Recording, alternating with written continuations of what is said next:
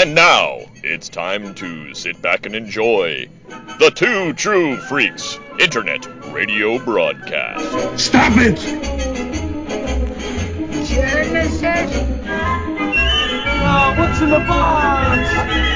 Disenfranchised by the modern comics industry, producer Paul Spataro, Dr. Bill Robinson, and Scott H. Gardner now ply the time stream in a never-ending quest to rediscover and reconnect with that unique brand of fun and excitement that can only truly be found in good old-fashioned, randomly selected comic book back issues. Journey with them now. Back to the bins. I got nowhere else to go! I got nowhere else to go! I got nothing else. Hello and welcome to Back to the Bins. My name is Scott Gardner and I am joined as always by my very good buddy Paul Spataro. Yo. Hey, how's it going, man? It's going. How you doing? Doing pretty good. And we are also joined this time around by our friend David A. Pascarella. Oh, thank you. I heard we were doing war books again. Is that why I'm here? I was told cowboy books. Oh, that's even better. I hope you have F Troop. I was going to bring F Troop. I figured Scott was going to bring a tomahawk. And I'd like the Lone Ranger, please. Oh, okay. I could be down for that. That'll be the next one. I'm actually really excited for this episode because each of the books that we have picked individually for this has a character that I really like. You know, a favorite of mine. So this should be fun. This should be a lot of fun. I think this should be a good episode. And we are going to start with your book, Dave. Okay, what have I brought for us tonight? What have you brought? What do you got for me? It's a good one. It's an oldie but a goodie. Superman 292 from October of 1975. That's a long time ago. It's the dark times before the Empire. But I bought it off the newsstand. I don't think I bought this one off the newsstand, to be honest. I think that was a back issue find for me. I came in about 3 years later in my buying. But it's a great book. I've had it, I mean, as long as I can remember, but I have no recollection of like how I acquired it or what. I really don't remember. Paul, I'm surprised to hear you say that you bought it off the stands because I don't think of you as a Superman guy. I don't really think of you as a DC guy. Well, I'm not a DC guy. I'm a Marvel guy. We all know that. But that doesn't make it. It doesn't have to be. Oh, I'm a Marvel guy. I hate DC. I like. No, I get that. I focused more on Marvel, and I had more of a connection to Marvel, especially since, as we've discussed a lot of times, Marvel had more of an earlier maturation into the Bronze Age than DC did. So that I always found that more interesting from my perspective. But I pretty much, regularly bought Batman, Superman, the JSA and All-Star Comics, DC Comics Presents, Teen Titans. I picked up all of those regularly. I was, and it just always brings me back to the episode of Cheers, where they hear people arguing in the background and they're getting all heated and everything. And then Rebecca has to come out and calm them down. And she says, just relax. We have room in this bar for Munsters and Addams Family fans.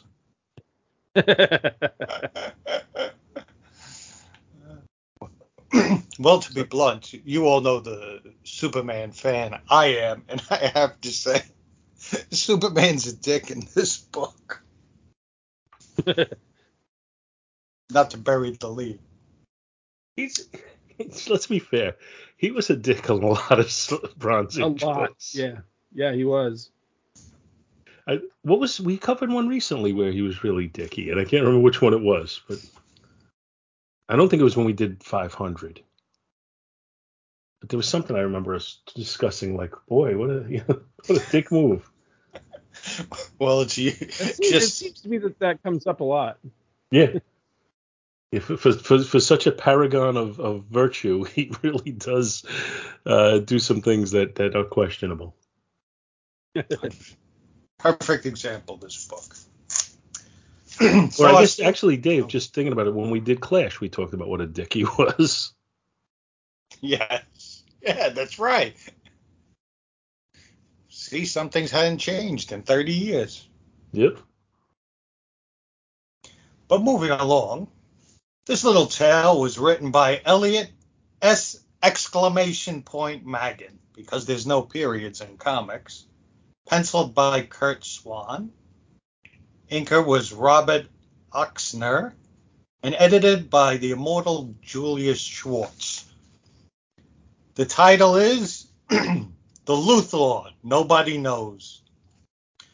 Superman is in the process of rebuilding the Metropolis International Airport in the wake of a battle between he and Lex Luthor.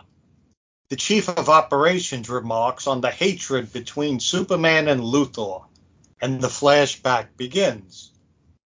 While having lunch with a co-worker, Clark finds out from Perry White that Luthor has once again escaped, so it must be Tuesday. Clark uses his heat vision to give his co-worker, Roy Raymond, indigestion, so Clark has an excuse to duck out and look for Luthor. Clark is a dick, because the whole point behind this is it's not even that Clark is supposed to be sick. It's that he sees the other guy get sick, and he's a hypochondriac. So why not leave the other guy out of it? Superman finds Luthor near the airport, where he's using a gravitational control device to spin planes out of control. When Superman engages with Luthor, Luthor uses the device on Superman, causing him to be unable to control his muscles and destroy large parts of the airport as a result. However, Superman is still able to control his muscles enough to vibrate his body and cause a minor earthquake, in which the debris knocks Luthor unconscious. After rebuilding the airport, the chief of operations muses about Luthor always being evil, and Superman thinks even further back to their boyhood in Smallville. Clark and Alex Luthor were once friends. In a disaster of biblical proportions, Superboy makes a tragic mistake. Luthor is conducting an experiment in his lab and has invented not only a cure for kryptonite, but also created living protoplasm. In the process, he accidentally starts a small fire. Superboy, en route to Lex's lab, sees the fire and, attempting to save Lex, uses his super breath to blow out the fire. This causes the destruction of Luthor's protoplasm, and the fumes result in all of Luthor's hair falling out permanently. Luthor vows revenge, and his actions cause him to become a pariah. Superboy's response to this is, I'll come back later. He'll get over this. Ultimately, Luthor attempts to destroy Superman later on with stolen H-bombs.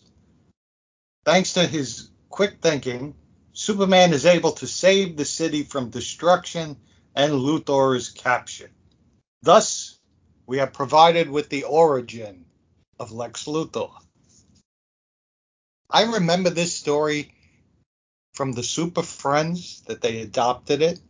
I also kind of remember it being longer, and I don't know if I'm misremembering another version of this story, or it was from the Super Friends cartoon where they show Luthor saving Superboy from a kryptonite meteorite, and Superboy builds him the lab.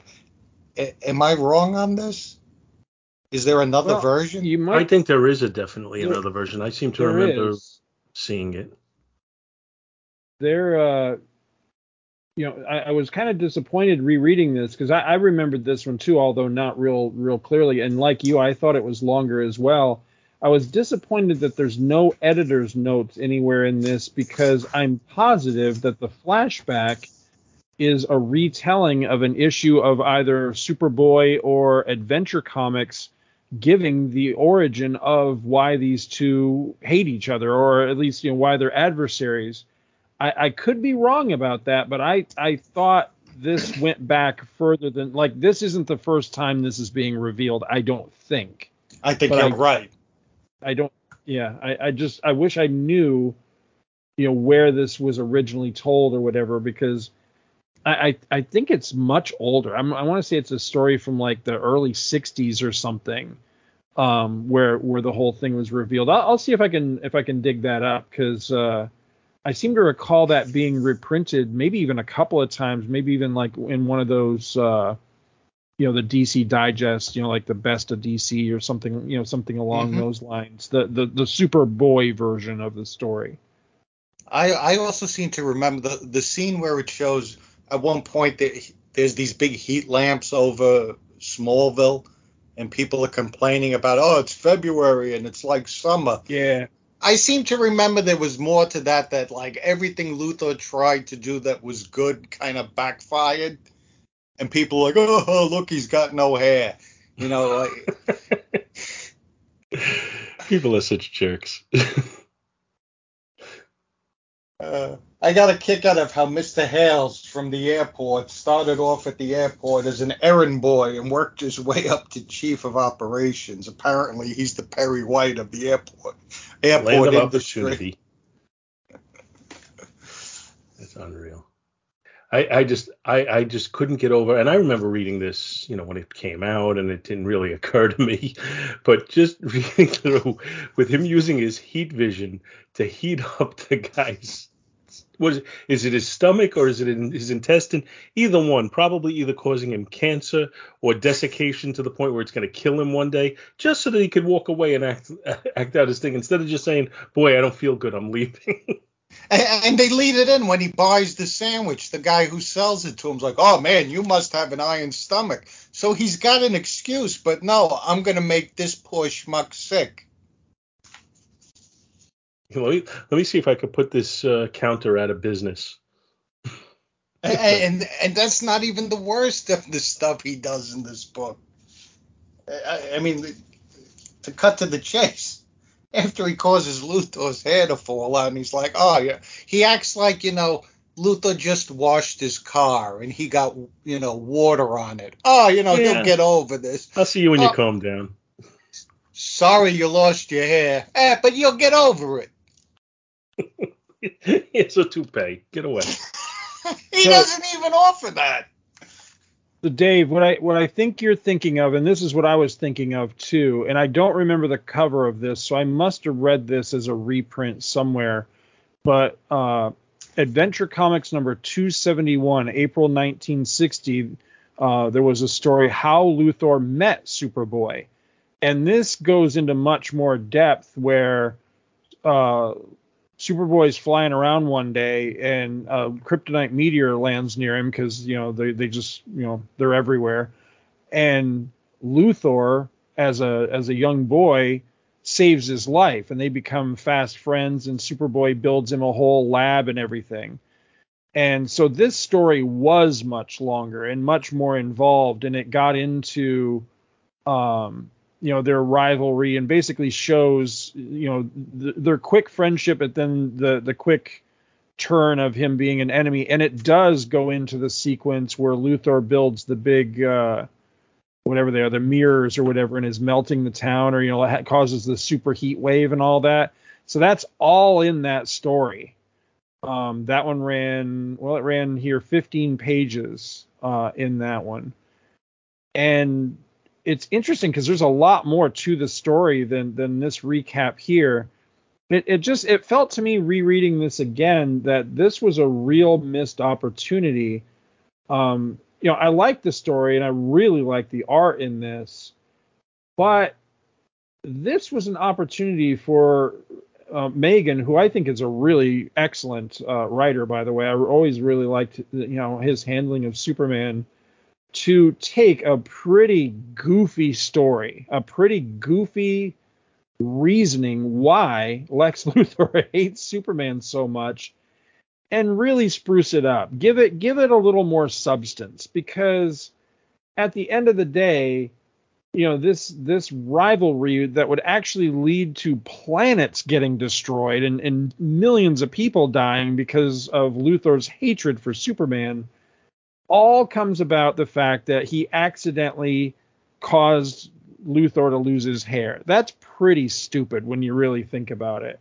So this was a nice opportunity right here to put a little more meat on the bone there and give you maybe something more solid, a little less silly. And I feel like he kind of flubbed it. I feel like, I mean, maybe that wasn't the mandate, maybe that wasn't the idea behind this, but I still can't help but feel like that's a real shame that didn't happen, because otherwise I kind of like this for the reason I've come to really like Megan, is that granted he's working, Bronze Age DC on a very Silver Agey character and all that kind of held on to his Silver Aginess all through the Bronze Age, but I've always felt like he was writing a little more mature than, aiming a little bit higher, if you know what I mean.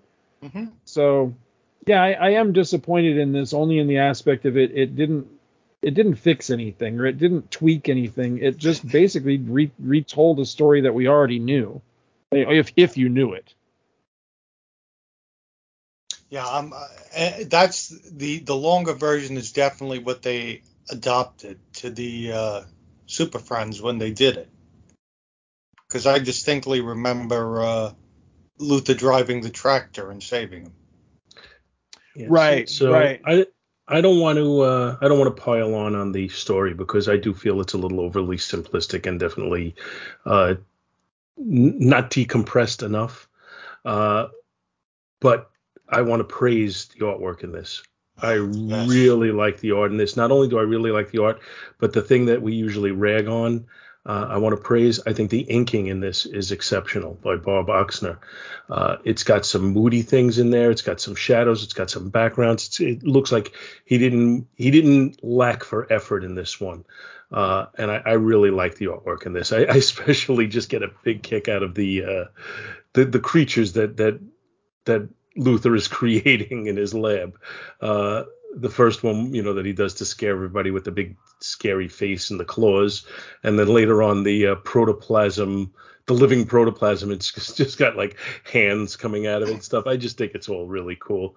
I think the artwork saves this book. I agree with you. I love the artwork. I do too. Yeah, I've always been a big fan of Bob Oxner, and I gained kind of an even newer appreciation for him a couple of years ago when Nick Cardy was going to be at a convention here. I think it was MegaCon. This was a few years back. And so I was going through my Action Comics and Superman collection looking for iconic covers from my childhood that I knew that Cardy had done, to take some of them with me to hopefully get signed. And as I was doing that and looking at all those covers again that I'd loved so much from my childhood, it really hit me that the other big guy from that era with the covers was Bob Oxner. He did a lot of my absolute favorite covers, in general, but specifically, that era, that sweet spot of 70s, early 70s to mid 70s Superman. In particular, the really famous one of Superman wolfing down all the hamburgers outside the Nada McDonald's. That's him, and I love that cover. His Superman was just cool. I mean, he had a Superman that was big and muscly and kind of beefy, but also leaning more towards like the lean. So he was almost like a proto like Garcia Lopez style Superman at a time that Superman hadn't quite come into vogue yet. And I like that. So he was kind of ahead of his time in that aspect. And you see a little bit of that in this with his inking over Swan, because Swan tended to do, not as beefy or, dare I say even a little bit fat as, say, Wayne Boring's Superman. But that's what I was Swan, just going to bring up. particularly, Yeah, particularly when he wasn't, when he didn't have the right inker or an inker that really meshed with him well. Sometimes Swan Superman could look a little bit chunky. Whereas here, I think that Oxner's inks are really, I mean, they're doing him justice here. He looks big, he looks muscular, but he's not fat ass or anything like that. And I really like their styles together. I think they mesh really well. See, I think the character model changed over the years, and I don't think it was fat Superman. I don't think it was fat ass Superman. I think it was barrel chested Superman. I think that's what the character model was in the 50s and 60s for the most part, and then it started to slim up in the 70s, and then it really slimmed up, and became much more sleek, when the movie came out and they had an actual model to base it on a little bit. And I think we had a lot of Christopher Reeve in the character model after the movie came out, but I think it was already leaning in that direction beforehand. Definitely. I didn't mean necessarily. I know I said fat. Not necessarily fat, but I think it's kind of that thing that we've talked about with the Hulk before. Is that no, the Hulk had the fat ass. We talked about it. Well, yeah, he did, but sometimes that would happen with Superman a little bit too, if he wasn't like really defined. You know what I mean? Like instead of just the outline of the, if you just do the general outline of the character here of Superman, like say on page 6, third panel where he's laying on the ground doing the vibrating thing, if you just went with the basic outline of him, he looks a little chunky, but it's the muscle definition that Oxner put into it that makes you realize that no, this guy's solid. Look at the musculature, look at the abs, all that sort of thing, and you realize he's not fat, he's wide, he's a solid guy. Dude. Yeah, he's a big guy. Yeah, but I don't like when they try to draw him like incredibly muscular, because Superman's power set, not that he's not in shape, he obviously is, but it doesn't come from him sitting there lifting weights and exercising. He's going to be much more powerful than people who are much more muscular than him. So, like, I don't like when they try to almost justify his strength by drawing him. And it was something that happened really in the 90s and in the 2000s, where you had people who were drawing him like really like bulky, where he almost looked like a steroid guy. And I never appreciated that. That was like the He-manization. Yeah. No, I know what you're going for, because I agree with you. If I interpret you right, is that, you could have Superman like a Reeves style Superman standing next to somebody like Arnold Schwarzenegger, who would be a lot stronger than him in real life, but Superman's actually stronger, even though he doesn't have the muscle definition that Schwarzenegger would have. I like that too. I think that's kind of cool. That again, his power's coming from the sun and all that sort of thing, and the gravity difference and all those things, rather than him actually being, some big roided up guy. I think that's cool too. Yeah, plus, he'd have a hell of a lot harder time fitting in, I would think, in regular society, and really keeping a lid on that secret identity with just simply a change of clothes and a pair of glasses, if he was some great big huge roided out dude. Yeah, I mean, the secret identity strains credulity enough without having him be somebody who's got such an easily identifiable, physique. Well, clearly you didn't read the issue where they Yes, I did. He hypnotizes everyone. And he looks balding and humped over. That's where Christopher Reeve did such a great job. That one scene where he just kind of like, when he's going to tell Lois, and he just kind of straightens up, and you see, wow, what a difference in just how he carries himself. That is like a very powerful scene as far as I'm concerned. Yep. I totally agree. Yeah, that would be my exhibit A for anybody that said, well, the pair of glasses wouldn't fool him. Well, look at that scene. He's two completely different people. Even as he does the voice modulation without being I'm Batman or any of that stuff. I throw a batarang at it. Although I have to tell you, I always got a kick out of the I can't even remember what the 1960s cartoons where the voice was like, "This is a job for Superman." Like his voice would change in mid-sentence. I always loved that. That's the same guy who did it on the radio, I think, too, right? Yeah, it is. I forget what his name Collier, is. is that yes, that's it. Yes. Bud Colley. Yes. Yeah. I always loved that. And that was a little over the top, but I still loved it. I couldn't tell you what I had for lunch yesterday, but I can remember freaking Bud Collier. My brain is they did the same messed thing. Up. It doesn't work right. They did the same thing in the 60s Spider-Man cartoon. When he was Peter Parker, he talked like this, and then he'd turn into Spider-Man. And I was actually disappointed that Tobey Maguire didn't do a little bit of that. Yeah, I think my kids pointed out one time when we were watching one of the Spider-Man movies, it's like, why doesn't anybody recognize Peter's voice? Because he doesn't change it. Yeah, and then when they tried to address it in the movies, they overreacted and did the "I'm Batman, you're gonna swear to me."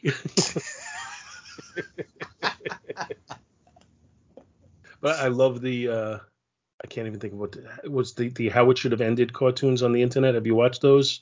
Yes. When they do the superhero cafe, and everything ends with "I'm Batman," like no matter what conversation they're having. How do you know this? Because I'm Batman. You throw a batarang at it.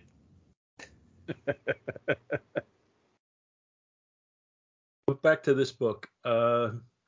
What I will say is, and I think this is probably universal for the three of us, because I think I'm saying exactly kind of what you guys felt, is that my memory of this, nostalgia-wise, is better than my reading of it today. I would agree with you. Yeah. But with that having been said, I did enjoy it. You know what I mean? You read some of the older comics and you get used to reading the stuff today where you finish the book in 2.5 minutes. Yeah, the thing for me is I can enjoy, and even though this is 1975, in my mind this is still a Silver Age book, even though it's dead smack in the middle of the Bronze Age. Well, it's as I've said many times. I know Charlie Niemeyer would probably, very much disagree with me, but I still maintain Superman never had a Bronze Age.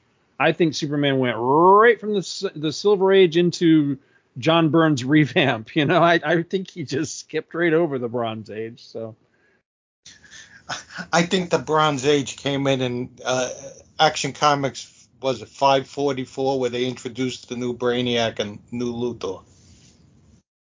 That was it. It lasted 2 years maybe. I can see an argument for that. Yeah, for me, the Silver Age books in general, when they're really Silver Agey, I have to take them in smaller doses at this point in my life. Like if I try to binge read Silver Age books, I start to get tired of it. But if I can modulate my consumption of them and mix them in with more of a bronze closer to modern, all of that stuff, I do find that I can very much enjoy them in the tone that they were meant to be if I don't overdose on them.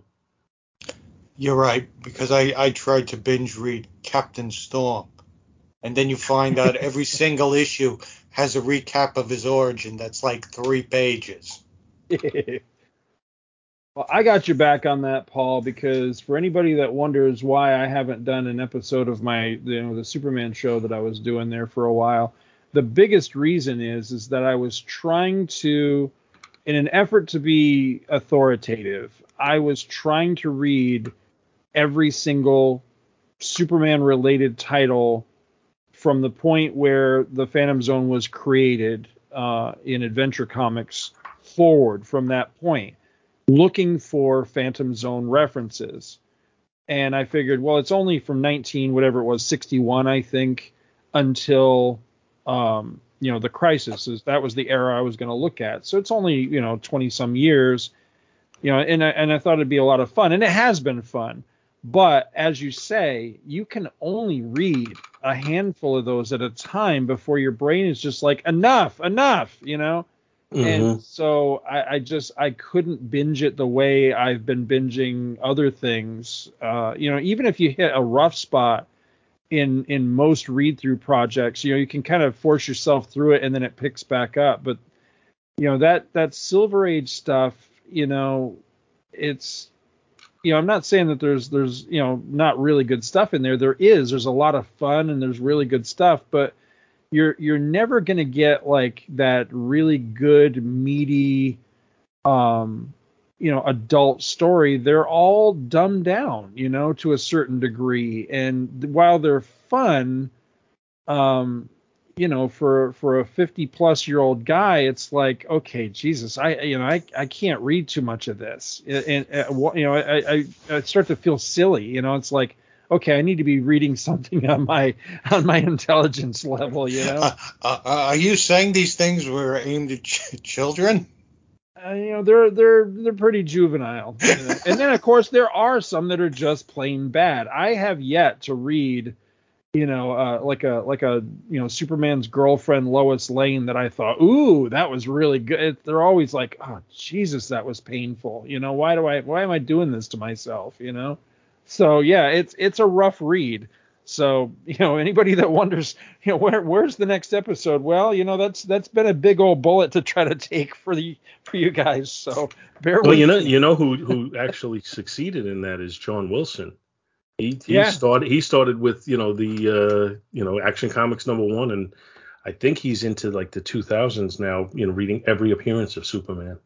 That is awesome. I admire him because I tried that, and I'd still like to do that at some point. I really would, but yeah, I could only take so much at a time. And I actually did it the same way, went all the way back to, you know, Action 1 and read forward. And I don't really know why I stopped that project, other than it wasn't something I was doing for podcasting, and the stuff I was doing for podcasting just kind of took precedence, so I let it fall to the back burner. But that I was actually enjoying a lot, and probably could have kept right on plugging away at least, you know, a while longer, because I didn't hit the same wall that I hit, you know, with that, you know, the very Silver Agey stuff that I was reading. But, you know, a lot of the Golden Age stuff too, it wasn't, at least starting out, it wasn't just aimed at kids. It wasn't dumbed down. I mean, it was, you know, it was aimed at a general audience. So that's why there was a lot more, you know, gangster stories and crime stories, and, you know, the violence was a lot more than, you know, before they tamed it down, you know, post Wortham and all that. So, you know, you get your dopey stories and your goofy stories and all that, but as a whole, I mean, they were a bit more intelligent and mature, and trying to actually tell like a good, like, you know, like crime story or detective story or whatever. You know, they weren't just, you know, one silly thing after another. And that, unfortunately, a lot of the stuff I was reading with Superman in the 60s was just one goofy ass story. I mean, you can only read so many stories about, you know, Krypto gaining the ability to talk, or sentient kryptonite, or, you know, all the, you know, Giant Mr. monkey. Mixy's Pit.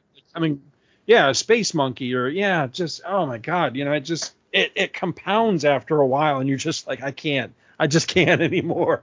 If only they had a flying horse, it would have made everything better. Oh, wait a minute. Oh, you're not helping, Dave. You're not helping.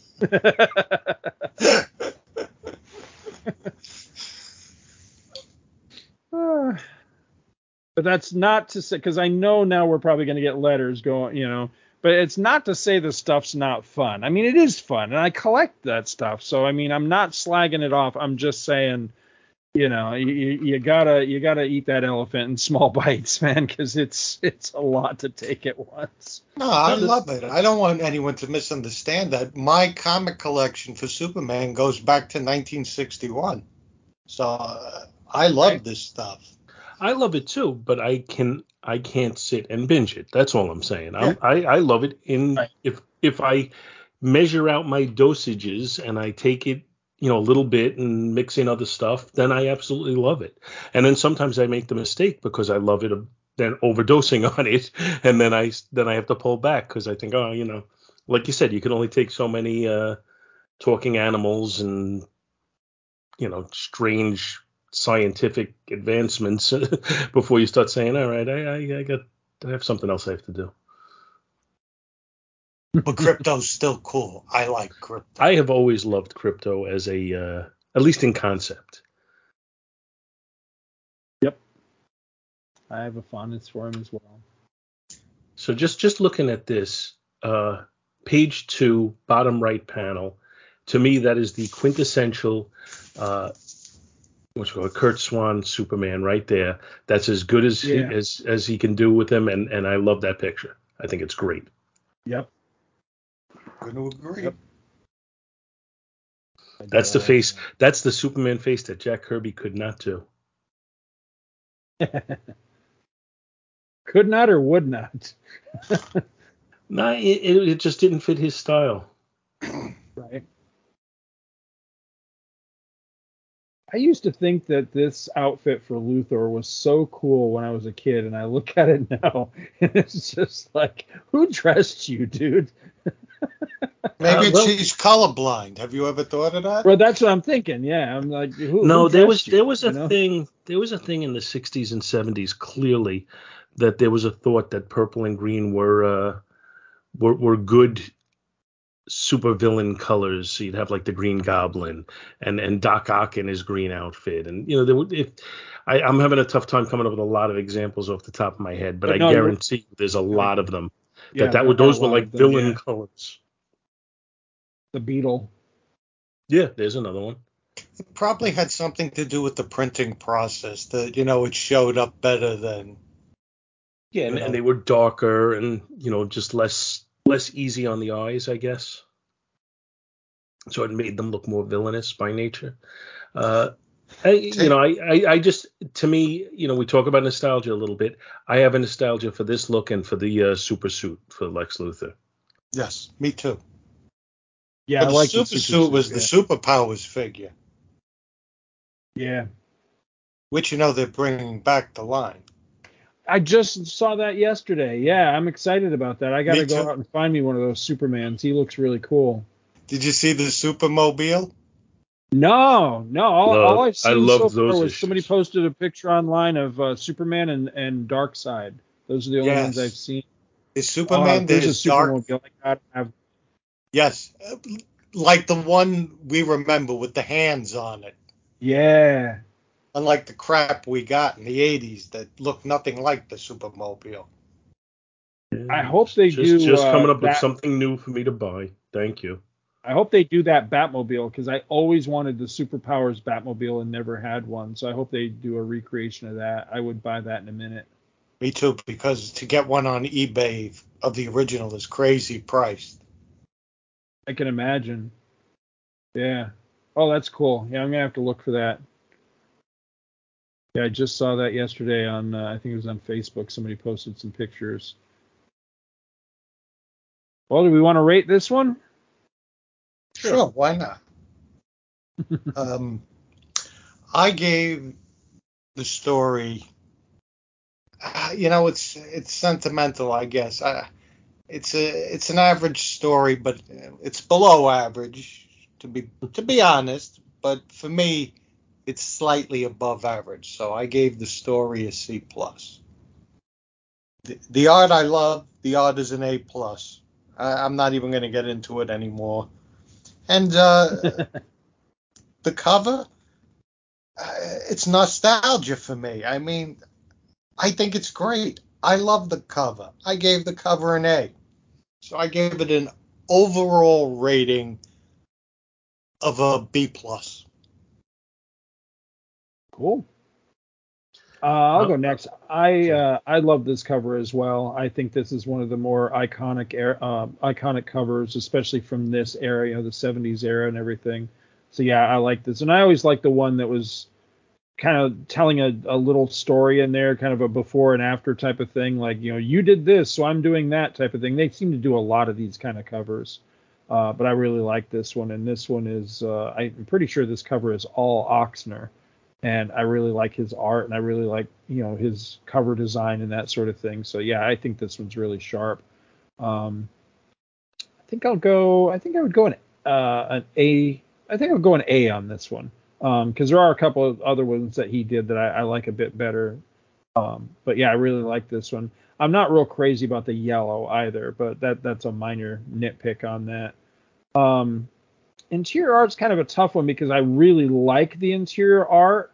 I'm not crazy about the coloring in this. I wish the colorists had been identified, but they're not. But I don't know. I'm trying to decide if my issues with the interior art are just because of the deficiencies of the printing process of the time, and I'm kind of thinking that's probably what it is that it's not as detailed as I would like. It's not as like filled in. There's a lot of just empty backgrounds, just one slab of color backgrounds type of thing, and that always bugs me a little bit because it always kind of reeks of the Vinnie Coletta approach, where it's just like get it done, don't put anything in the background, keep it simple. But when they do take the time and fill it all in, like on page 10, I love that. I mean, there's so much detail in that one page, so I'm not getting it why it's so skimpy in other for most of the rest of the book. There's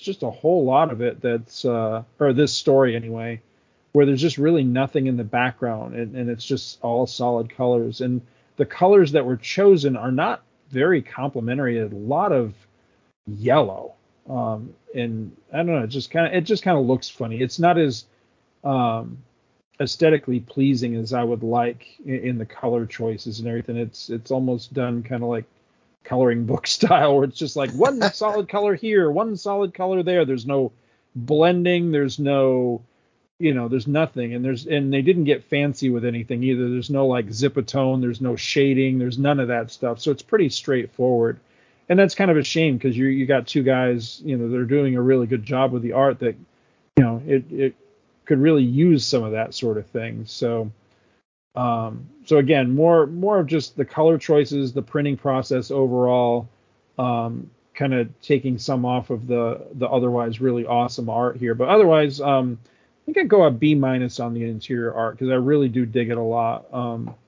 But I've definitely seen, again, some stuff from both of these guys that I like a bit better than this. The story is the really tough one because I really like Megan a lot. I've really, I've always liked his stuff, even when I didn't know it was him that was writing. When I've gone back as an adult and reread a lot of these stories from when I was a kid, I've realized that he's actually one of the, the top Superman writers for me. Plus, I love the two novels that he did for Superman. And I like what he was going for with doing a slightly more mature Superman and that sort of thing. There's hints of that in this story. But again, I feel like the big thing that kind of knocks it down a bit for me is I think this was an excellent chance to tweak a really goofy origin and do something else with it. I don't know, add some extra motivation, clarify some motivation, do something. And he really didn't. He just kind of retold the same story in an abbreviated version. And that's kind of a shame because it could have used this. This would have been a wonderful opportunity to update a very silly origin. So for that reason, I can't grade it horribly high. I think actually your grade of C+ was perfect because it is better than average. It's really good. If he had done the job with tweaking the origin and all that, I'd grade it so much higher. So that's really the thing that holds it back. But overall grade for the whole thing, the whole story. Yeah, I think I'd go a B. For the whole thing because I do think this is one of the better issues of this era, and I think it's a nice representation of early or mid 70s Superman. It's a classic in its own right in that sort of respect. All right. See, I think the cover is a style of cover that I'm not really crazy about. The one panel leading to the other panel, like almost telling the story on the cover. On the other hand, I think it really works here. And I think it does exactly what you hope to get from a cover like this. You look at it and you think, you know what? I want to read this. I want to see how this history went on between these two and how they developed into the arch enemies that they are. So I do think that it serves its purpose. And I think and know that if I were, what would I be, 12 years old, and I was on the newsstand, I would want to buy it.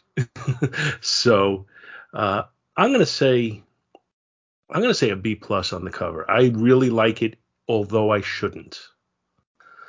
The interior art, I don't disagree with what you're saying about the color palette here, but I am writing that off as being kind of what they had to work with at the time. I think the storytelling choices by Swan, I think the penciling by Swan, I think the angles, I think it all really works in here. And I think Oxner really did a good job of inking it. I think you really see in the first couple of pages that I think he did a little extra as far as the shadows and the, trying to create a mood a little bit. I do think that, I do see what you're saying, that there's some panels that don't have backgrounds in them, but I think it always seems to make sense when there's a panel that doesn't have a background. I think it's usually a situation where you wouldn't really be seeing what was going on in the background, or if you did, you might be distracted by it anyway, so it doesn't bother me. I think, like you say, they could have done a better job with with just kind of making the coloring just a little bit more subtle. That would have been nice, but I can work with what I have. I'm not going to take points off of the coloring just because I really feel that Swan and Oxner did such a nice job with this. So I'm going to give it, I'm torn between a B plus and an A minus. It's not the absolute best I've seen from him, as you said, Scott, but it's so good. I'm going to say an A minus. I think it's worthy of an A minus. So now then you come down to, as we all do, the story. It's a story I always liked as a kid. And yet I look at it now and I think it's overly simplistic. I think, I'm so used to the decompressed stories now that I kind of wish this one had the balance between the very compressed story we get here and the decompressed stories we get nowadays. Like, I would like to see maybe, you could do this one because this book has a 4-page story after it. If you added 4 more pages of story to this instead of making it a split book, I think you could have thrown a little bit more in to show how the antagonism grew over the years and just not have it be this one incident. And I think then it would have been a better story for it. But I still have, there's some part of it that's nostalgia that's driving me. And there's some part that I'm just trying to be fair. So I'm going to say a B minus on the story. I might be being overly generous, but that's where I'm going with it. And overall, I'm going to give the book a B plus. Very cool. Cool. Sounds good. Now, with the thought process that I don't know, we took a little long, and I think both of our books might be long. So with the thought process that we may only get one in, you want to do yours or you want to do mine?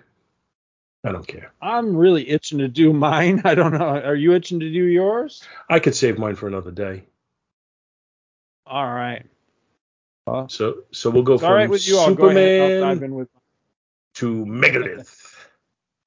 Yeah.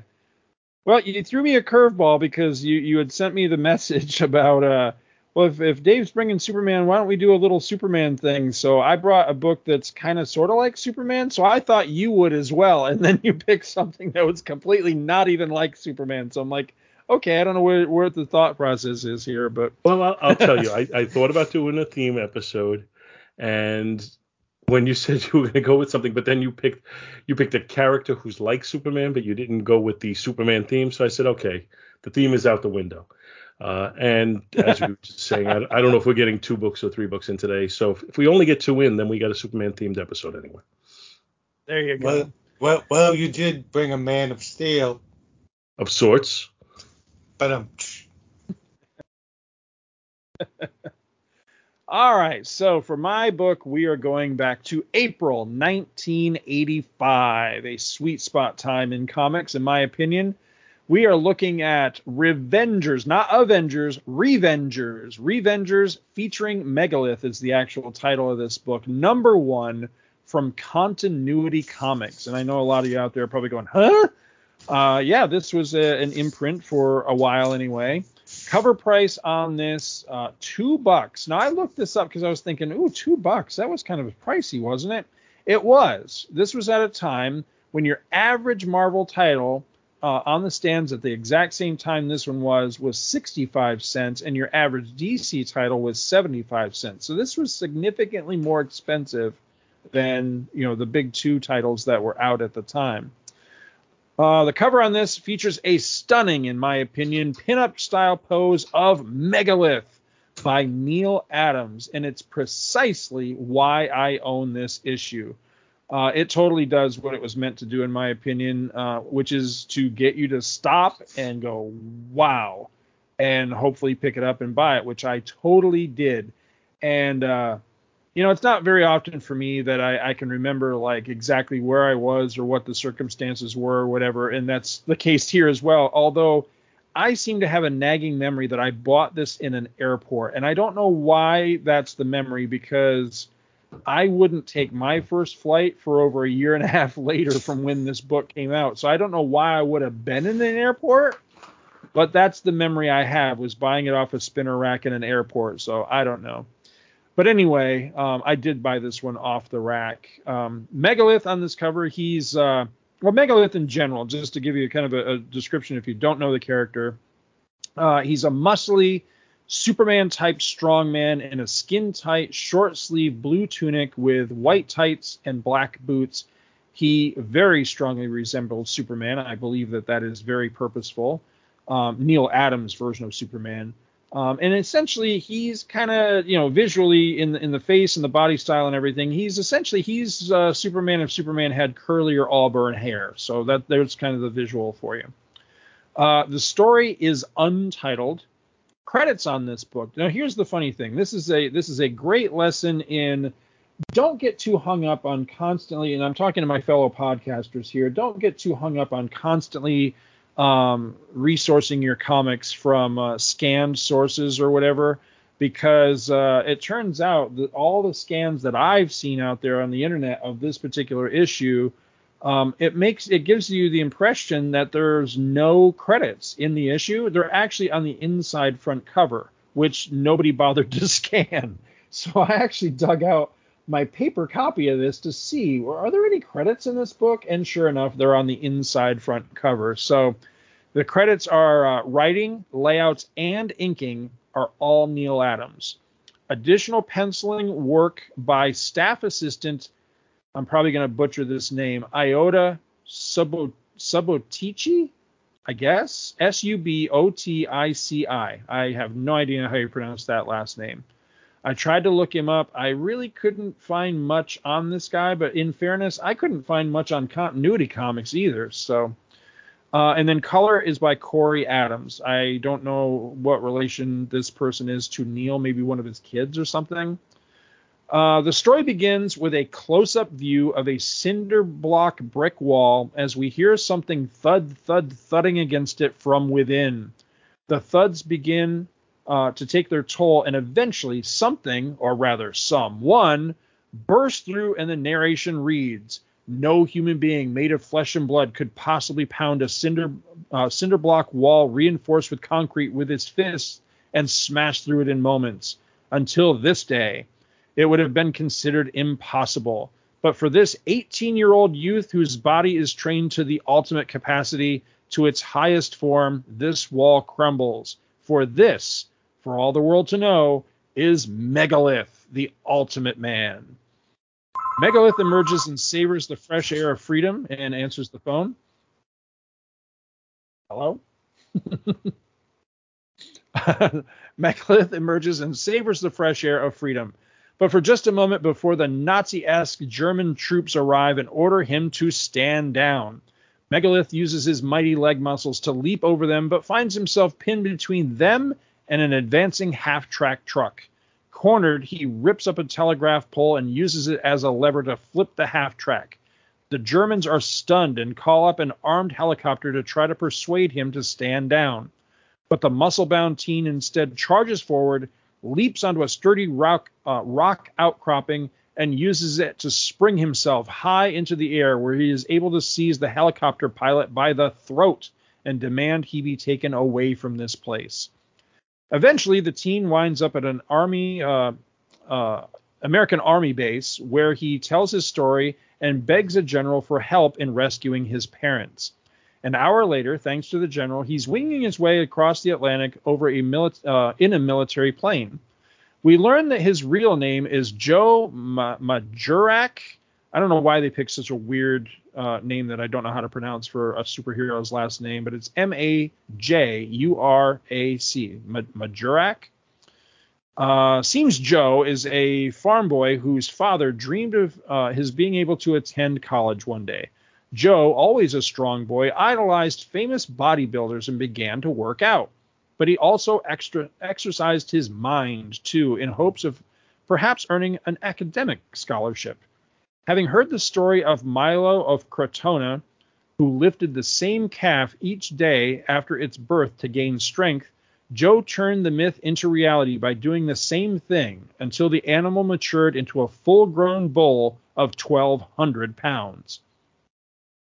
But tough times and threatened foreclosures of the family farm led to Joe's parents accepting a seemingly straightforward offer from quote-unquote Carl of the quote-unquote Olympic Committee to take over Joe's training and education and even loan the family money so that they could keep their homestead. And so Joe was off to training camp in Germany, where he worked out hard and constantly, both physically and mentally. But slowly, Joe began to realize that something fishy was going on, and so he went to see Carl and requested to be allowed to go home. Carl refused, and to demonstrate his power and hold over the boy, even shot Joe's dog dead right in front of him. More determined than ever and fueled by white-hot rage, Joe doubled down on his workouts, increasing his strength and abilities until finally achieving the link-up. A connection between his mind and his body, in which he became physically, quote-unquote, perfect, and even gained mental abilities that spilled over into the psychic. One day, Joe was called into Carl's office, and when it became clear that he was being shown off with the intent of being sold, he'd had enough. He grabbed Carl's guard and flung him aside, gravely injuring Carl in the process. Then, just as the book began, he was pounding his way bare-knuckled through that cinder block wall we saw at the beginning of the book.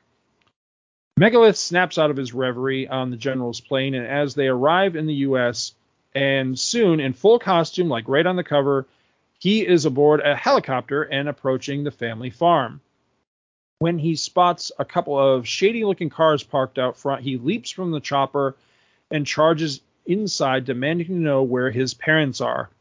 Carl's assistant, pissed that Megalith hospitalized him, opens fire and catches the youth in the abdomen with a spray of machine gun fire, just as she herself is shot by what I guess are a SWAT team? It doesn't really make it clear. Megalith doubles over and falls to his knees. But a moment later, he flexes his mighty abs and expels the slugs. An ambulance is called, and he is placed on a gurney, but he's still intent on finding his folks. He refuses to believe what he's been told and the potentially damning evidence of their demise. They're not dead. They're alive, and he's going to find them, and if anybody tries to stop him, he'll kill them, he says, until a sharp slap in the face brings him back to reality. Megalith pauses, reflects, and then screams in anguish. And that's pretty much where this opener ends. And it's really weird because there's nothing saying the end, to be continued, anything like that. It really just kind of ends. And if you don't realize that and just keep reading, it goes on into a completely different story with a completely different character. But as that chapter opens, there's really nothing to differentiate them, so it can be a very confusing read until you realize, oh, wait a minute, that was the end of one story and the beginning of another one. So, points off in that aspect, I think, of just the way it's kind of formatted. But that said, the scans of this book, the digital of this book doesn't do it justice, because as I hold it in my hand and look at it for the first time in quite a long time, the actual physical copy, man, I mean, at least for this one issue, Continuity really was ahead of the game on this. The printing process on this is gorgeous. The colors pop. The inks are so nicely rendered. The art is fantastic. And I don't know what this paper is, but man, this is what Marvel and DC should have been going for when they started trying to refine their printing and just make comics look better and everything, because this is great. I mean, this comic is 85 is pushing 50 years ago, right? And this looks fantastic. I mean, it looks really good. 40 years ago. 40 years. I'm sorry, 40 years. Don't make me older than I am. I'm tired. I can't do math tonight. But yeah, I mean, it looks fantastic, and you don't get that damn annoying glare that you get off of modern comics where you can't even read it when you hold it in your hand because it's too shiny. This is really nice. I'd love to know what this paper stock is, because it hasn't aged a bit. I mean, it's crisp, it's white. I mean, it looks like I just bought it off the stands, and I've had this book, since the day it came out, so it's really held up well. Looks really fantastic. I guess that's one of the justifications for the cover price. Yeah. They paid a lot more to print it. Right. Absolutely. I don't have a lot of notes on this one. I wish I knew more about this. I tried to. There's nothing in the book itself, because a lot of books, when they first start out, would have like an origin story type of thing. Like, here's why we're writing this story, or here's why we're creating this character, or whatever, because they didn't have any letters to print yet type of thing. And there's none of that with this, unfortunately. So I don't know the origins of this. I don't know, what the intent, anything like that. I tried to look some stuff up on the internet. Now granted, I didn't have a whole lot of time to do it, but I did try to do some digging into this. I really couldn't find much of anything. The wikis that are out there for this character and for Continuity in general are very just kind of, cursory about the whole thing. I mean, Continuity didn't last a whole long time, and it wasn't really ever a big thing. So I can understand why there's not a lot of interest out there. There's not a lot of information, but it would be nice to be able to learn a little bit more about the whole backstory. I don't know if this is something that Back Issue Magazine has ever covered or not. I'd have to do some digging around to see, because I'm way behind on my reading of that. But all I can tell you is that, I really loved it then, and I still dig it now. This is the first time I've actually reread it in a very long time, and it doesn't hold up story-wise quite as well as I remembered it to, but I still think it's cool, and I still think there's the germ of a really cool idea here. It's a little clunky in its execution, and I do think it moves a little bit too fast. And I'm not sure why that is. I think it could have slowed down a little bit and filled things in a little bit better to give you a better sense of, okay, who is this guy? What's going on?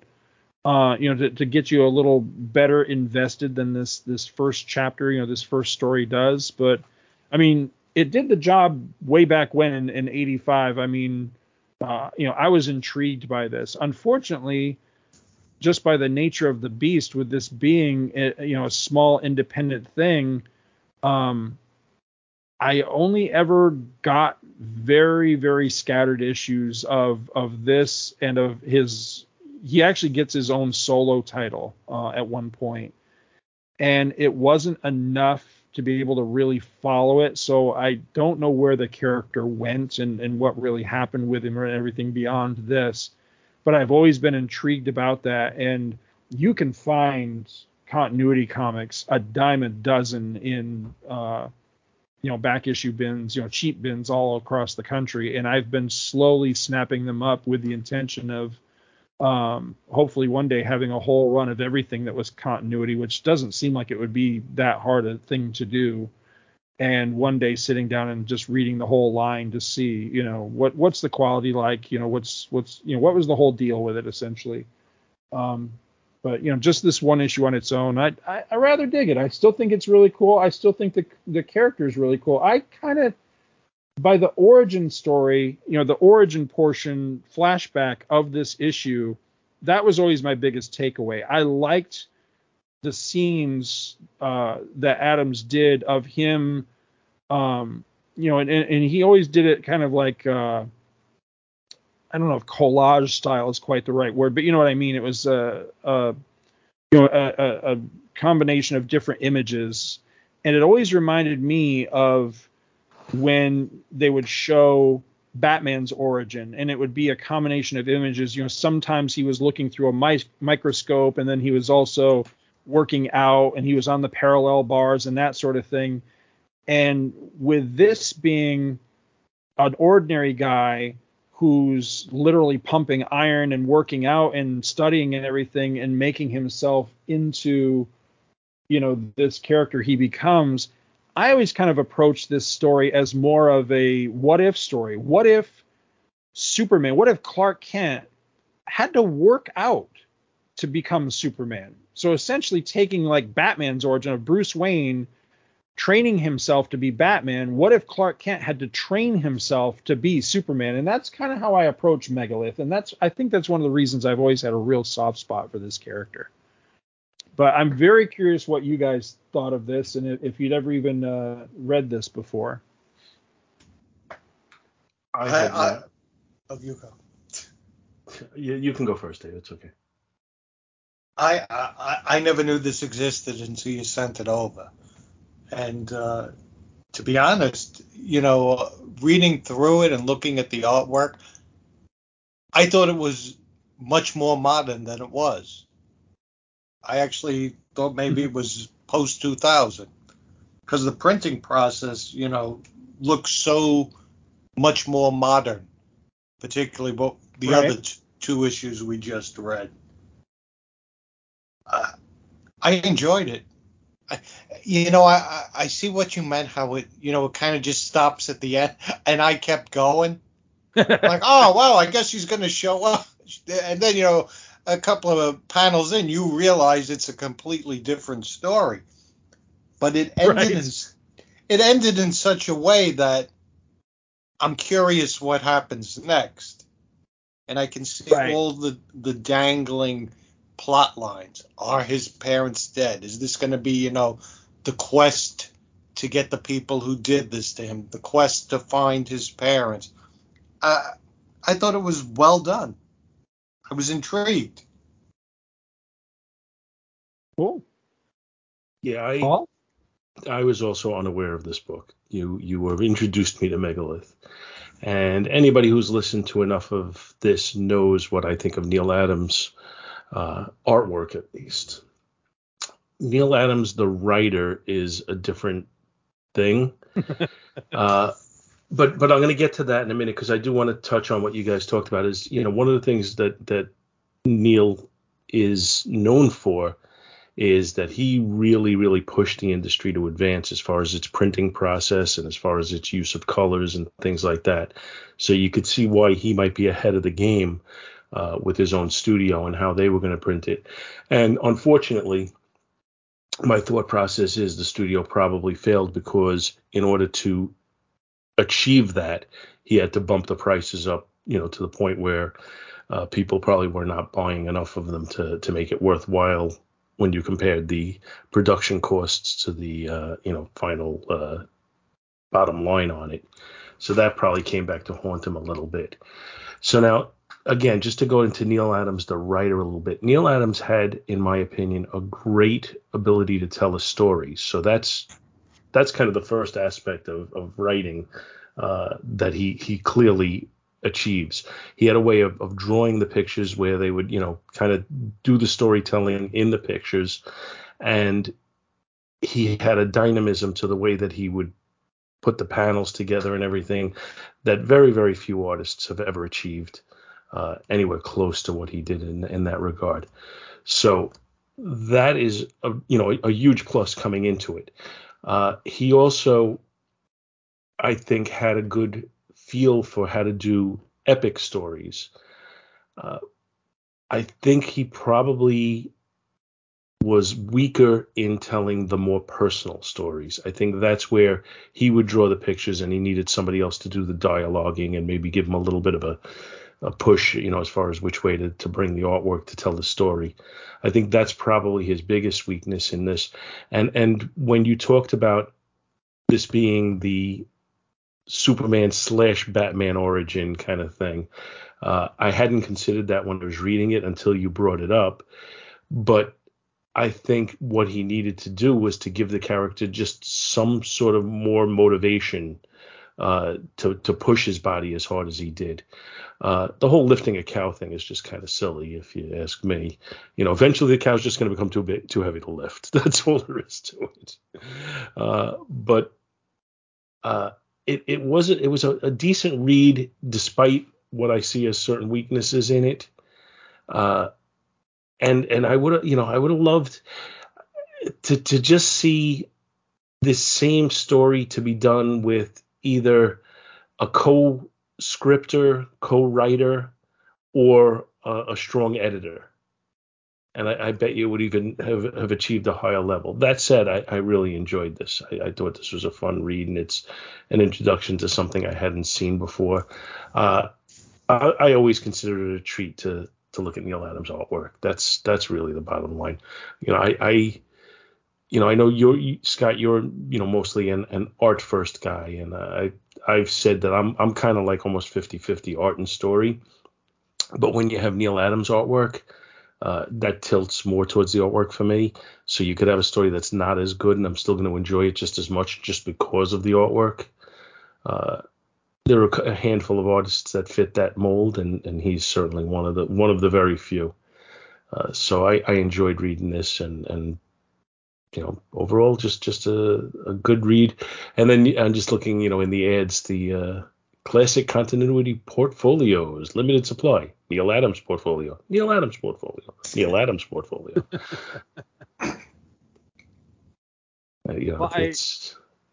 Go ahead. One of the other motivations for me bringing this was, when we did our Neal Adams tribute, when he unfortunately passed away recently, this occurred to me later after we did the show. And I felt really bad about that because I was like, man, that's a book I really should have, at the very least, I should have kind of mentioned it a little bit. So it had been on my mind. So it was kind of like, one of those things where I try to remember things to cue them up for future episodes. But also, looking at this again and everything, it reminded me of something we had talked a while back about certain artists, how they were great in their day, but then, when they get further along, they age and their styles change and all that, and they're not the same as they were. And Neal, I remember, a lot of people kind of had that issue with him, and that's one of those things he would kind of grate on, is when people would always reflect back on, his old stuff, but not talk about or not be as complimentary to the stuff he was doing concurrently. I kind of found myself fall into that as well with the stuff that he was doing right toward the end of his life, toward the end of his career. But I would point at this as, now granted it's not as recent as, the 2000s, but this is still much later than the stuff he did, with Green Lantern and Batman and Brave and the Bold and all that sort of thing. And you look at this and you're like, man, the guy still got it. You know what I mean? I mean, I just think this is a beautiful book. I think the art is fantastic. And I thought it was a really nice example of, a guy that hadn't lost a step at this point. He was still producing really quality stuff, even though it was no longer, for the big two type of thing. And I found it kind of a shame that it didn't find an audience. And even today, it seems to be kind of an undiscovered gem, even though it's out there, in 50-cent boxes all over the place to be found, for cheap and discovered. Even though it's Neal Adams, it seems to have suffered a really sorry fate in that regard. And that's really a shame because, as I say, I can really only speak to this issue. I don't know where the series went. I don't know what happened to the character or whatever. So I can't tell you if, it's worth getting, invested in, this character or even continuity as a whole. But this issue in particular, I think is definitely worth, winding up in people's collections because it's fun and it's just damn pretty. I mean, it's such a good looking example of Neal Adams really bringing his A game to something, at least in my opinion. So I'm going to put up a little defense for later Neal Adams because I think I've done this before, so this isn't really anything groundbreaking for people. But if you look at the later Neal Adams, when he did that X-Men book that I talked about, and when we did the Neal Adams Focus episode, or when he did Batman Odyssey, or things later in his career that people tended to blast. When I look at those books, if I look at them just at the artwork and I don't read the story, I don't think he really lost a step. I do think he was a victim a little bit of his own ego in that he inked a lot of his own stuff when I think he would have been better off, having Tom Palmer or somebody of that ilk ink him. But I still think the artwork really looks sharp in those books. And I think, when you look at them, you can see the Neal Adams, that of old in the artwork.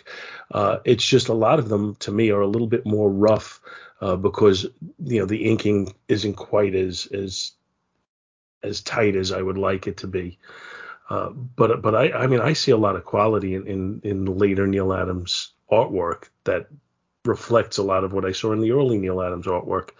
I think it may be to some extent that a lot of the stuff he did in the earlier years was more groundbreaking. And it was as the comics industry was developing, when he was doing Green Lantern or when he was on the Avengers or any of those things, that he did, or Batman, like you said.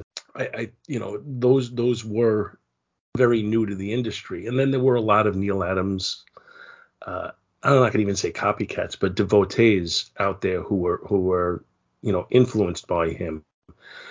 So it wasn't quite as groundbreaking in his later career, but I still think it was beautiful stuff if you look at it again just for the artwork. Maybe the stories didn't have quite the ability to move you the way his they did in the earlier years. But the artwork, I still think it was gorgeous, and I have no problem with it. The last thing I picked up by Neal Adams was he did a Marvel Treasury of the Fantastic Four, which it was a pricey book, but I picked it up just the same. And I didn't care for the way he drew the thing in it, but otherwise I saw the Neal Adams and it was all really good. So I'm not so quick to get off the Neal Adams bandwagon just when he got older. I'm still a Neal Adams mark. Let's put it that way. Well said. Yeah. I do see Neal Adams was ahead of the curve with not putting page numbers on the book either. Who would have thought we'd wind up that way in every book now? Just one other thing I want to point out, then I'll shut up. If you look know what, Dave? You know what? I'm sorry, I don't mean to interrupt you, but I think that I'm looking at the physical book. I'm not looking at the scan at the moment. Does the scan not have page numbers? The scan has page numbers on a few of the pages, but not many. Okay, so that's a sizing issue or an editing issue. Whoever scanned it cut off page because they are there. They're just not integrated into the art like a Marvel or DC would do with the number like down in the corner type of thing. It's actually like literally at the bottom of the printed page so that it doesn't interfere with the art. Okay, and I do see that on a few of the pages, and so I guess it's a scanning issue, like you said. Well, then I retract my statement. But take a look at page 9, the general, in the second panel. Uh-huh. I looked at that and I went, oh, that's George W. Bush. Except Yeah. he wouldn't have known who George W. Bush was at that time. Right, exactly. But yeah, I could see where you might think that. If you were told this book came out in 2003, then I would and we looked at that and you said, hey, that's George W. I would be like, oh yeah, of course. Well, who was Reagan's VP in '85? George Bush Sr. Yeah, H.W. Oh, I got you. Okay, yeah, okay, yeah, he said W. That's right. Okay. I know you're right.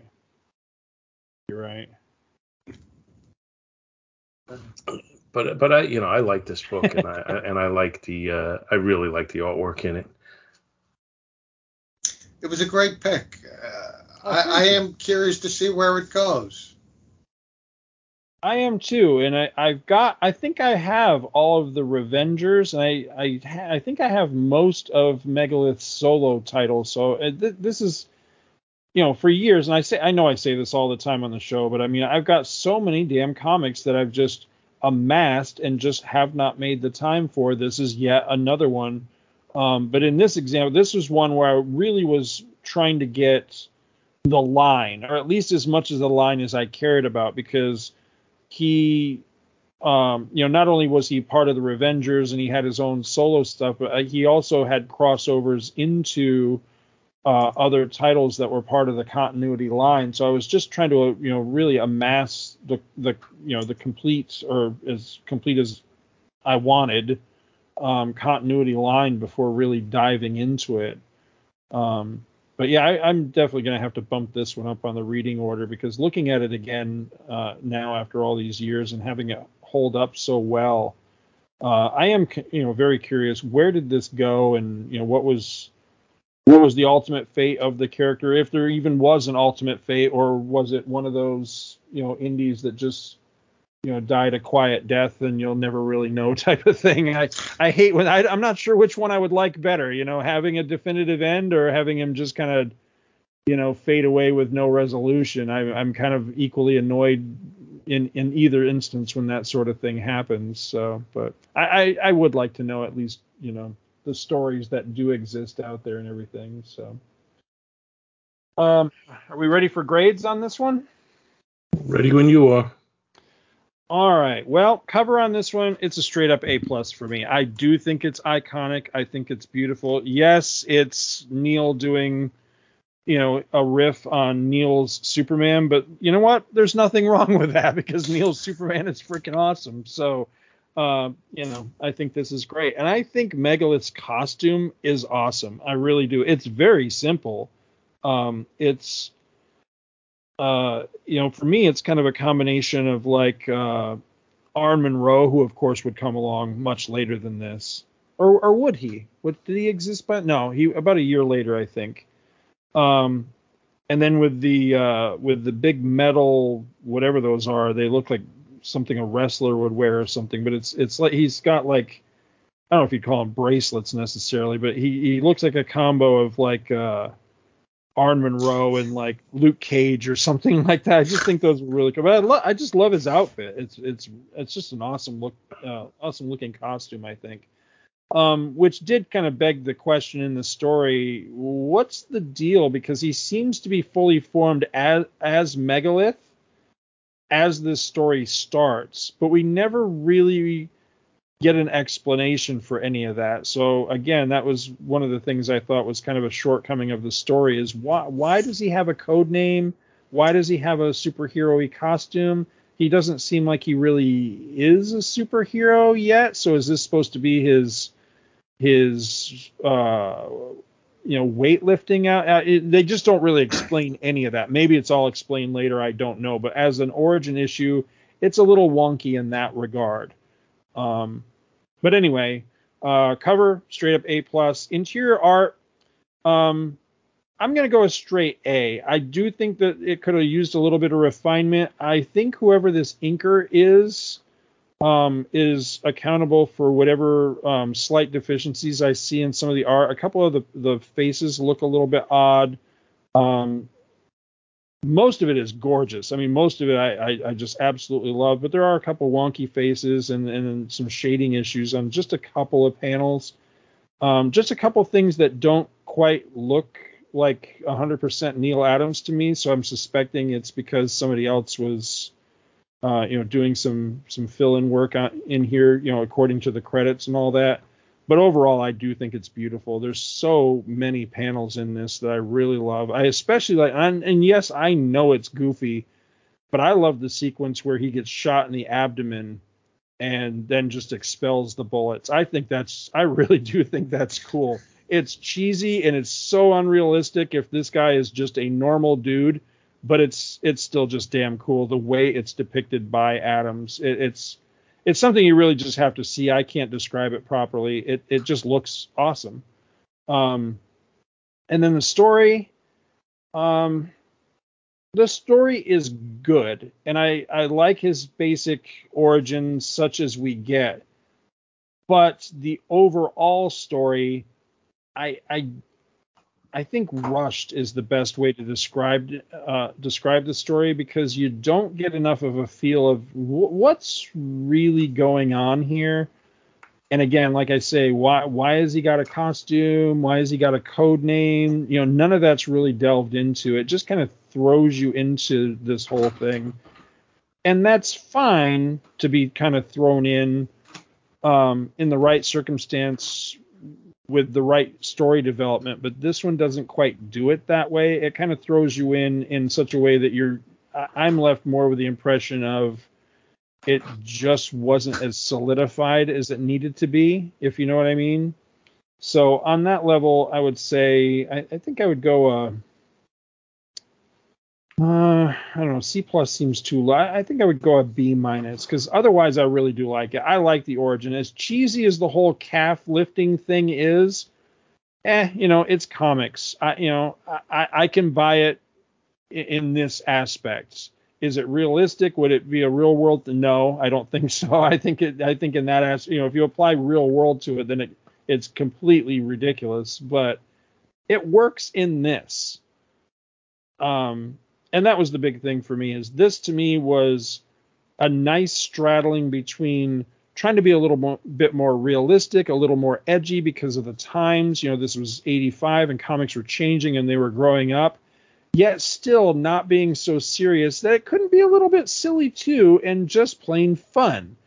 And I don't know if that was the intent or the approach, but if it was, it totally works for me, because I like that. I like this nice blending of the two. A nice kind of serious tone, but not too serious that it can't be fun. And at the end of the day, it is just damn fun, and it's so pretty to look at. So yeah, I really like this book a lot. Overall grade for this one, I'm going to go a straight up A, because I still think it's a great book. I really do. I just get so much fun reading this, and I kind of kick myself that I haven't done a better job of seeing where it goes from here, because now I'm intrigued anew. All right, I'm going to jump on this one next. And I like the cover. I think the cover kind of says, hey, this is an origin issue, or this is a first issue by me. And if you're a big enough fan of Neil Adams, it's going to jump out at you that it's Neil Adams. And I'm not sure what else to do with a character that no one is, who's on the stands is going to actually know who it is offhand. But I think it's eye-catching, and if you're interested in checking out something new, and if the price tag doesn't chase you away, I think it's a pretty cool cover. And I like that where it says collector's item issue, it's not giant across the page, because who gives a crap about that?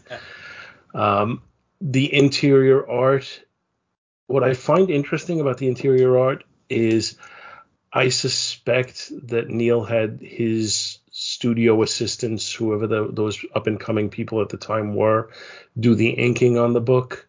And it looks to me like the inking is a little inconsistent. So for that reason, I'm thinking it's a many-hands project with his various interns and assistants and trainees, or whatever you want to call them, doing the inking, and some of them succeeding better than others. But throughout the book, even in the ones where I think it's inked in a way where it wouldn't be my preferred style, it's still, the Neal Adams-ness of it still comes out on every page. So I'm kind of good with that. I don't think it's the top of the line Neal Adams, but I think it's good Neal Adams, or it's very good Neal Adams, because I don't think Neal Adams ever went below very good. So I'm going to say, a B. It's a solid B. It's Neal Adams. The story, I think there are certain weaknesses to the story in the way that it's developed. I think he could have done better explaining certain things, but I think overall it's still compelling. So I'm going to say a C+ on the story, and overall I'm going to give the book a solid B. I'm going to be consistent. For me, the story was the second best aspect of the book. I gave the story a B, and the reason why was it wasn't completely outside the box. I mean, we've seen similar things to this before, but I found it compelling. It makes me want to read the next issue. And I kind of do hope there's, if I were to read more, fill in the gap between his trip to the States and arriving at the parents' house, because the costume, I would like to know where that came from. I find it compelling. The cover, I thought it was all right. To me, it's the weakest part of the book. I felt it was too dark. The art on the cover, I didn't think was as good as the art in the book. I gave the cover C+. The interior art I loved. I thought it was fantastic. Though the opening with the punching of the wall, I kept waiting for Doomsday to come out. I almost made a Doomsday reference in my synopsis, too. I bit my tongue because I wanted to jump in there and disrupt your flow, but I held out. Other than George Bush, the other thing that I found a little amusing was when the helicopter's coming after him. And, clearly it's supposed to be German, Achtung, Achtung. And then on the next page, the guy in the helicopter is, Joe, move the helicopter. but the art is great, and I gave the art an A. So I would give an overall grade to the book of a solid B. And I would like to read what comes next. Yeah, I think that's where we're all consistent, and that all of us would be curious to see where this goes from here. All right, we did have 3 books picked for today. Go ahead, Scott. I was just gonna say maybe we'll revisit this with other installments at some point. Yeah, I would be interested in doing that, and hopefully whoever's listening would be interested in hearing it too. And I was just going to say that we were going to have 3 books today. We did pick 3 books, but I think that if I did my book now, we'd be giving it short shrift, and I think there's a lot of things we would want to say between us about it, because there's some characters in there that are definitely worth talking about for more than just a quick cursory discussion. So I'm going to hold on to my book until next time, or the next time that it fits whatever format we're doing for that particular episode. But this was fun, guys, and hopefully everybody enjoyed listening to it. Great to be here. Thank you. Thank you, anytime, everybody. Man. Anytime. And thank you, everybody who is listening, and we'll catch you next time. Bye-bye. Bye. Bye. Thank you so much for listening to our show, and we hope you'll continue to join us each and every week for more good old-fashioned comic book back issue awesomeness.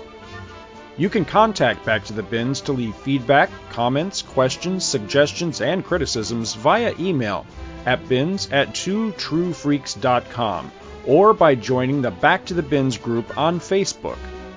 Back to the Bins is a proud affiliate of the Two True Freaks Internet Radio Network, which you may find at www.twotruefreaks.com. Two True Freaks is a registered trademark of DiManzo Corp of Milan, Italy. All rights reserved. Please take a moment to stop by the twotruefreaks.com site and check out their many other fine podcasts, won't you? Thanks, and we'll see you next week. I miss you. Why is it that doesn't stop being funny?